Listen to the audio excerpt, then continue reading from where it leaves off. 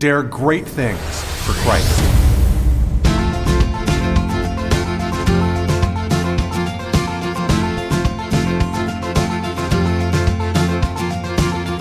Christ calls us to dare great things. In the marketplace, as well as in the mission field, there has never been a time like the present for the spirit of the Catholic entrepreneur. Now is the time for men and women of great courage and great vision to engage our church and our culture. Now is the time to dare great things. And here is your host as we dare great things, Father Nathan Cromly, the president and founder of the St. John Institute. Without a doubt, the Virgin Mary remains one of the central figures that defines the Christian faith. But what does Mary have to say to leaders? In this month of May dedicated to her, I'd like to explore with you some thoughts about Mary and leadership. All right, everybody, well, I'm about to speak about the Mother of God. So this is a pretty bold topic and requires prayer before we do it, because when you're talking about someone's mother, you always had better be careful what you say. In the name of the Father, and the Son, and of the Holy Spirit. Amen. Come, O Holy Spirit, Father of the poor, illumine the hearts of thy faithful, and enkindle in them the fire of thy love. Send forth thy Spirit, and they shall be created, and thou shalt renew the face of the earth. Let us pray. O God, who didst instruct the hearts of thy faithful by the light of the Holy Spirit, grant us in the same Spirit to be truly wise, and ever to rejoice in his consolation. Through the same Christ our Lord. Amen. St. John, pray for us. In the name of the Father, and the Son, and of the Holy Spirit. Amen. Well, we are in May. The trees are, of course, full bloom. The sun is shining. Plants are growing. Little children are receiving their first Holy Communion. Teenagers are graduating high school. And it's just this moment where it's almost like the earth kind of gives forth, right? Yields forth its fruit. And all of our lives are at a moment of, I would almost say, of excited pause. It's a pause because the regular life tends to stop during May, and there's all kinds of memorials and thoughts and days that mark our passage of time in our life. And yet it's an excited pause because it's fruitful, and the summer beckons us forward, and we have the youthfulness of our hearts awakened. And this time is especially dedicated to the Virgin Mary. And so I want to talk about her with you because for many people, Mary is an icon of a quiet, humble, contemplative existence far away from the realism of screaming children and dishes prepared for dinner that are dropped on the floor minutes before the birthday party, and messy houses, and jobs that are lost, and all kinds of stresses that can take place in so many areas of our life. We think of Mary as being almost the antithesis of leaders, as if Mary was the perfect follower. And so we put her there. We just imagine her humble, poor, sweet, kind, obedient, submissive, joyful, I suppose, but in a way that is almost lacking any kind of realism. And that's why I think for many people, Mary doesn't really seem to make a dent. Many of you don't even have a devotion to her. You're there, and right now you're listening to me. You're here. You're at this experience of prayer. And yet at the same time, if I were to say, when was the last time you opened your heart to the Virgin Mother of God? Many of you have never even done it, right? And then I ask you, why not? And because for most of us, our life is so demanding. And for those of us who follow upon the pathway of leadership and are trying to dare great things for Christ, it's almost like, gosh, Mary's for all those quiet souls who don't do anything and who are in the back of church just kind of like being nice. And I like to say, no, that's actually not the case. That's a kind of criticism that would be more befitting a communist critique of Christianity than a true representation of the Catholic faith. A communist critique of Christianity places Christianity as a type of opiate of the masses, right? As a type of drug you can take to deny the hardness and the realism of life, where money is really what makes the world go round. And if you really want to be effective in government, if you really want to be an effective leader, you need to place your efforts on the economy, because if the economy roars, then everything in the world benefits. And that's really the type of benefit that matters the most. So we don't have any room in our place for this quiet Mary, who was receptive of the word of God, submissive to her husband in marriage, and a follower of her son throughout his life. And yet I think that we're really missing something when we adopt a communist perspective on a Christian ministry. That communist perspective on a Christian ministry it flows through a whole perspective of Christianity that says there's a division between work and prayer. You've got your prayers over here and your workers over here. You've got your people that have a hope in heaven, you know, the kind that John Lennon characterized in Imagine, right? Imagine that there's no heaven and there's nothing to live for, and then you'd actually live for today, and you'd live for this world. Because on the other hand, you have those not hope for heaven, but those who give themselves to this earth and who make a difference in the world. You've got your contemplatives and your actives, right? We separate that all the time, and it's not true. And it's not true because the greatness of God is never found in separation. The greatness of God is what he can unite into a singular force. And in Mary, you do not find only submission, receptivity, and following. You find audacity, desire, and leadership in a way that makes her the queen, everybody. And I want to talk about that with you. I want to break that open for you. Because a lot of us are used to a type of vision of the Bible that allows us even to say that Mary is not even that important. That the real focus of everything, of course, being Christ, means that nothing else can even be emphasized in Scripture. It's so funny. We want to just say only Jesus and Jesus alone. And because of that, we say Mary will be a distraction to Jesus. And some of you are afraid of devotion to Mary because you're afraid she's going to detract you from Jesus. I want to say thank you. You are wonderful and terrific for wanting that. And let me also say this. The Catholic Church does not want you to be distracted from Jesus. Think about it this way. When was the last time that a mountain landscape or a beautiful ocean full of birds that soared above it distracted you from God? When was the last time that picking up your family Bible and holding it in your hands distracted you from God? When was the last time that a voice of a great preacher that resounded in your ears and stirred your soul distracted you from God? Well, the fact is, creation doesn't have to distract you from God. It actually can focus you on God. And that's exactly what Mary does. She doesn't present a distraction as if who she is somehow a force that's going to pull you away from Christ.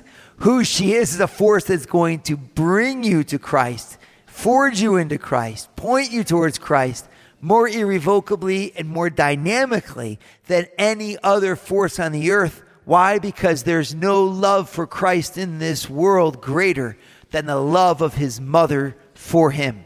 No one knew him better. No one loved him more. No one was more devoted to him. And therefore, when we read about Mary, we're not being distracted from Christ, everybody. And what you're going to see is exactly that. Let's take a look at this. Let's open up the scriptures and let them teach us the depth of who Mary was as a leader. Father Nathan is producing an ongoing source of videos to form, unite, and inspire you and your family. Go to eagleeyeministries.org. That's EAGLEEYE ministries.org. And subscribe to Eagle Eye Pro. Subscribe today. So I want to look at this together. How did Mary typify the leadership that Christ is calling from you and me? How did her brave spirit inspire the entrepreneur in you? What does she have to say towards that spirit? So it's very hard for me because I admit anyone who's ever heard me preach, I get really excited about these things, and then I always say we're going to cover a whole bunch of things, and then we never get to it. So I'd like to do a whole series that's just Mary as, Mary and the business entrepreneur. I really would. But for suffice it to say, for this talk here to you on Mary in this month of May, suffice it to say that we need to start at the very beginning. Mary lived a desire for God that was an absolute gift of herself to him. She wanted to hold nothing back. That's the first sign of her leadership. She lived at a moment in her history of her religion of extreme weakness. Israel, the land of the Jews, was occupied by a foreign power that had crushed it to the ground. The Greeks had crushed it. The Romans are crushing it. They were occupied it and defeated. And from a religious point of view, remember that this people that had been longing for the Messiah, when he finally came, failed to recognize him. That's like just to show you like how far off they were. The whole point that they were waiting for was the Messiah. When he came, they didn't recognize him, and they sent him off to his demise. Now, that weakness of that time period was typified, of course, by the lack of faith, there's so many things that would give Mary a reason to quit. Just like you in your life have so many reasons that you would like to quit. I'd like to ask you, are you today as fervent about your marriage and your family as the day you got married? I mean, are you still dreaming great dreams, or do you still want your kids to be extraordinary? Are you still as dedicated to them as you were when you first thought about having them? If not, why not? Well, Father Nathan, you just get tired. Well, your body can get tired, but why is your soul tired? There's a lack of leadership.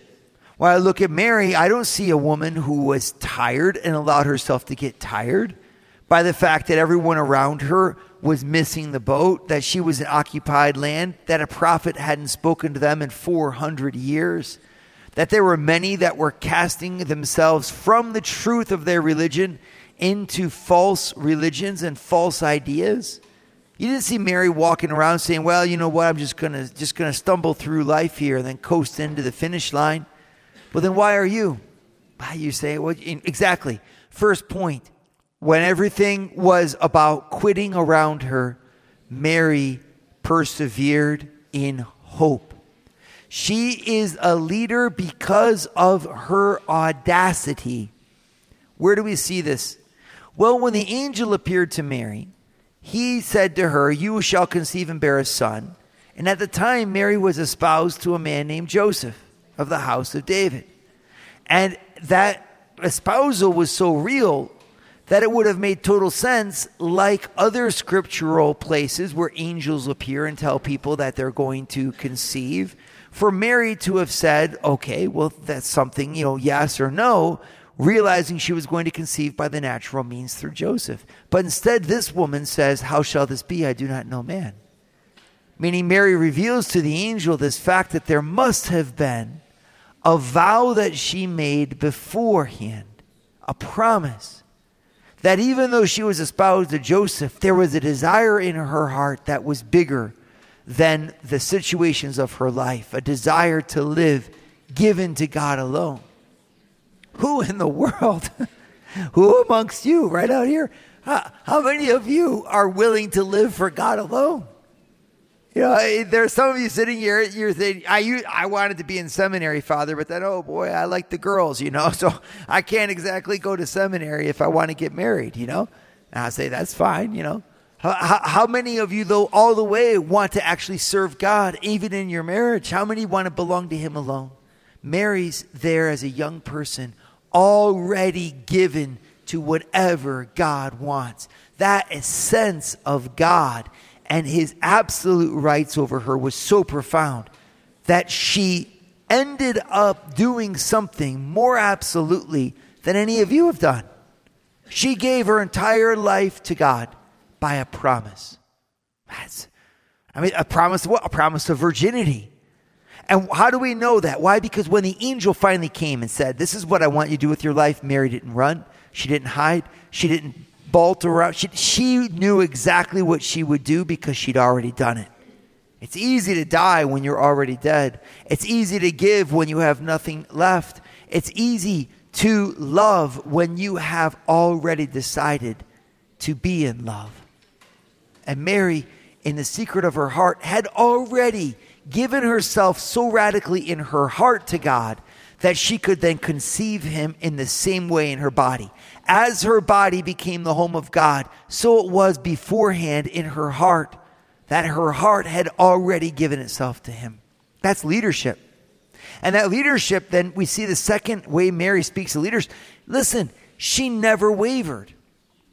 How many of us, we start with great ideas, we're going to say, I'm going to start this company. I've got an idea. I'm going to start it off. Why should I work for the man? I'm going to be my own, right? And so you get off there and you start with your great idea, right? You start pushing it through, and then these things start to hit.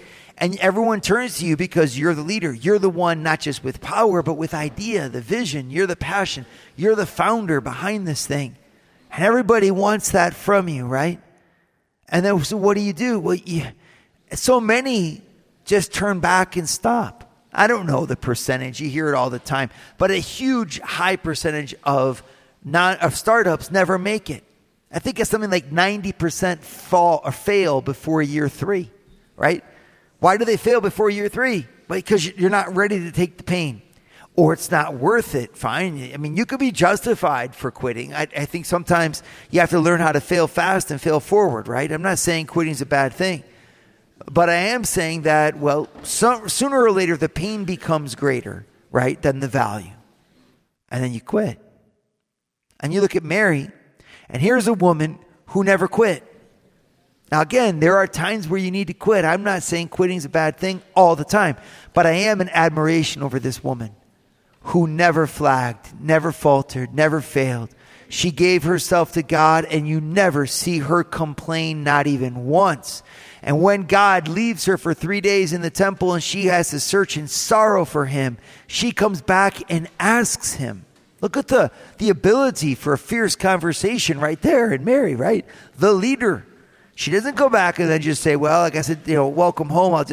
She comes back and asks him a question. She confronts him in a gentle, respectful, beautiful way. But she is alive. When an angel tells her that she'll conceive in her womb and bear a son, she asks how. When her son leaves her in the temple for 3 days and she has to search for him in sorrow, she asks why.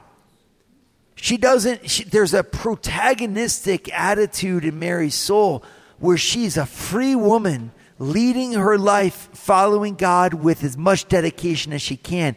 And we never see her falter. All the way till the cross. John 19, standing by the cross of Jesus, was his mother. Just like she stood there in the place where animals are lodged because the inn was full, and she stood by his crib, so she stood by his cross, and she stood by his tomb. That fidelity makes her a leader, not just in initiatives and in youthful desires, but in the long haul that is, in the end, indicative of our ultimate victory. Father Nathan has founded the St. John Institute, the MBA program that develops students into the leaders of tomorrow by giving them a missionary's heart and an entrepreneur's mind. Visit our website at stjohninstitute.org. Dare great things for Christ. Mary was an incredible leader. She's the queen of apostles, everybody, the queen of martyrs, the queen of virgins. She's the queen of, she's the queen of everything. You don't get to be a queen by not leading. Why was she declared a queen? Well, we see, first of all, she's declared a queen. You see it in Revelation chapter 12, where the woman who gives birth to the Son, who will reign over all, is actually crowned with a crown of 12 stars. Right? So there you have a biblical image of the crowning. In the Old Testament, you've also got the fact that the mother of the king was called the Queen Mother. Right? So she was the queen by virtue of being the mother of the king. But that's all like apologetics, and that's important. If you don't know your Bible, go back and read your Bible. But I'm here to say something that is stronger. The fact that she's a queen means that because she has taken the first place, she is the number one follower of Christ. And what that shows to me so beautifully is something I see not just in Mary, but I see it in the 12 apostles. I see it in the disciples. I see it in St. Paul. And that is that when someone follows Christ, he asks them to be a leader. He asks them to not simply let history shape them, but asks them to help him shape history.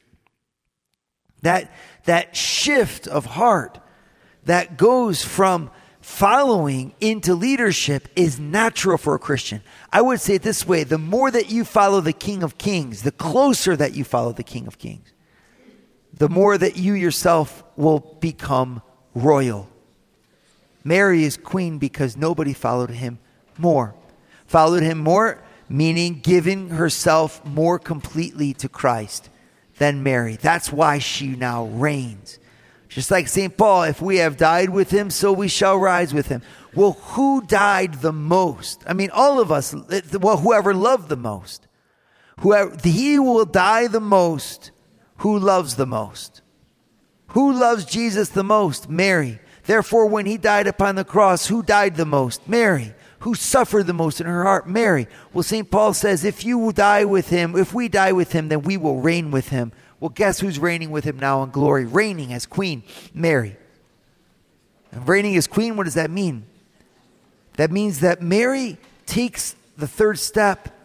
She makes her own in responsibility the outcome of all those entrusted to her. The leader is not just the one who innovates. That's Mary and her desire for the vow of virginity. It's not just the one who perseveres. That's Mary throughout the apostolic life of Christ.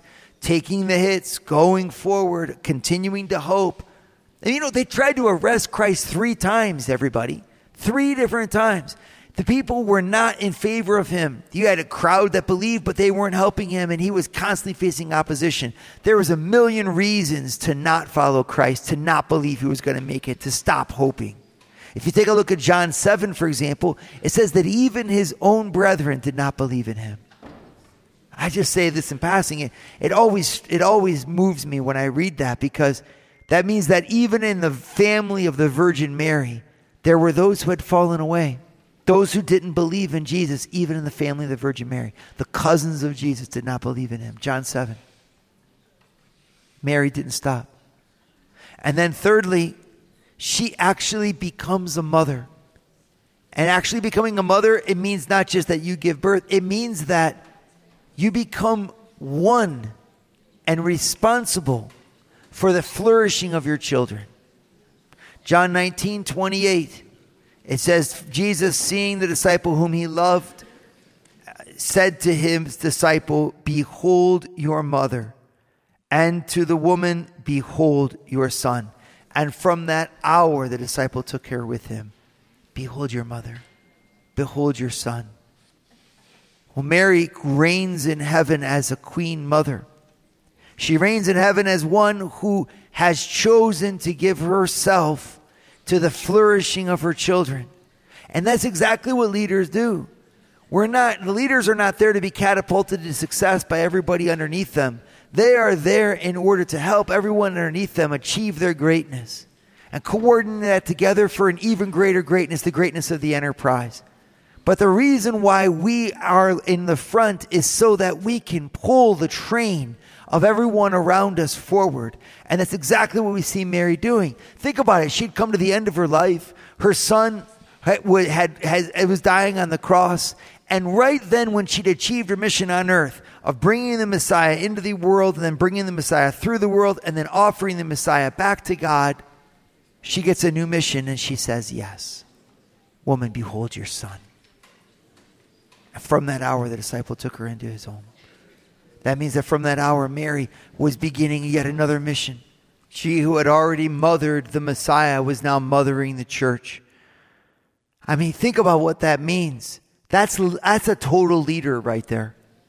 She now allows herself to be, who is given to Christ, to be as given to the church to you and me as she was to Christ. She had one son, everybody, and it was Jesus. And then she turns from that one son, and as she loved him, so then she would love us. I mean, this is why she's the queen of the universe and the greatest leader outside of that of Jesus Christ. No one leads us better than Jesus.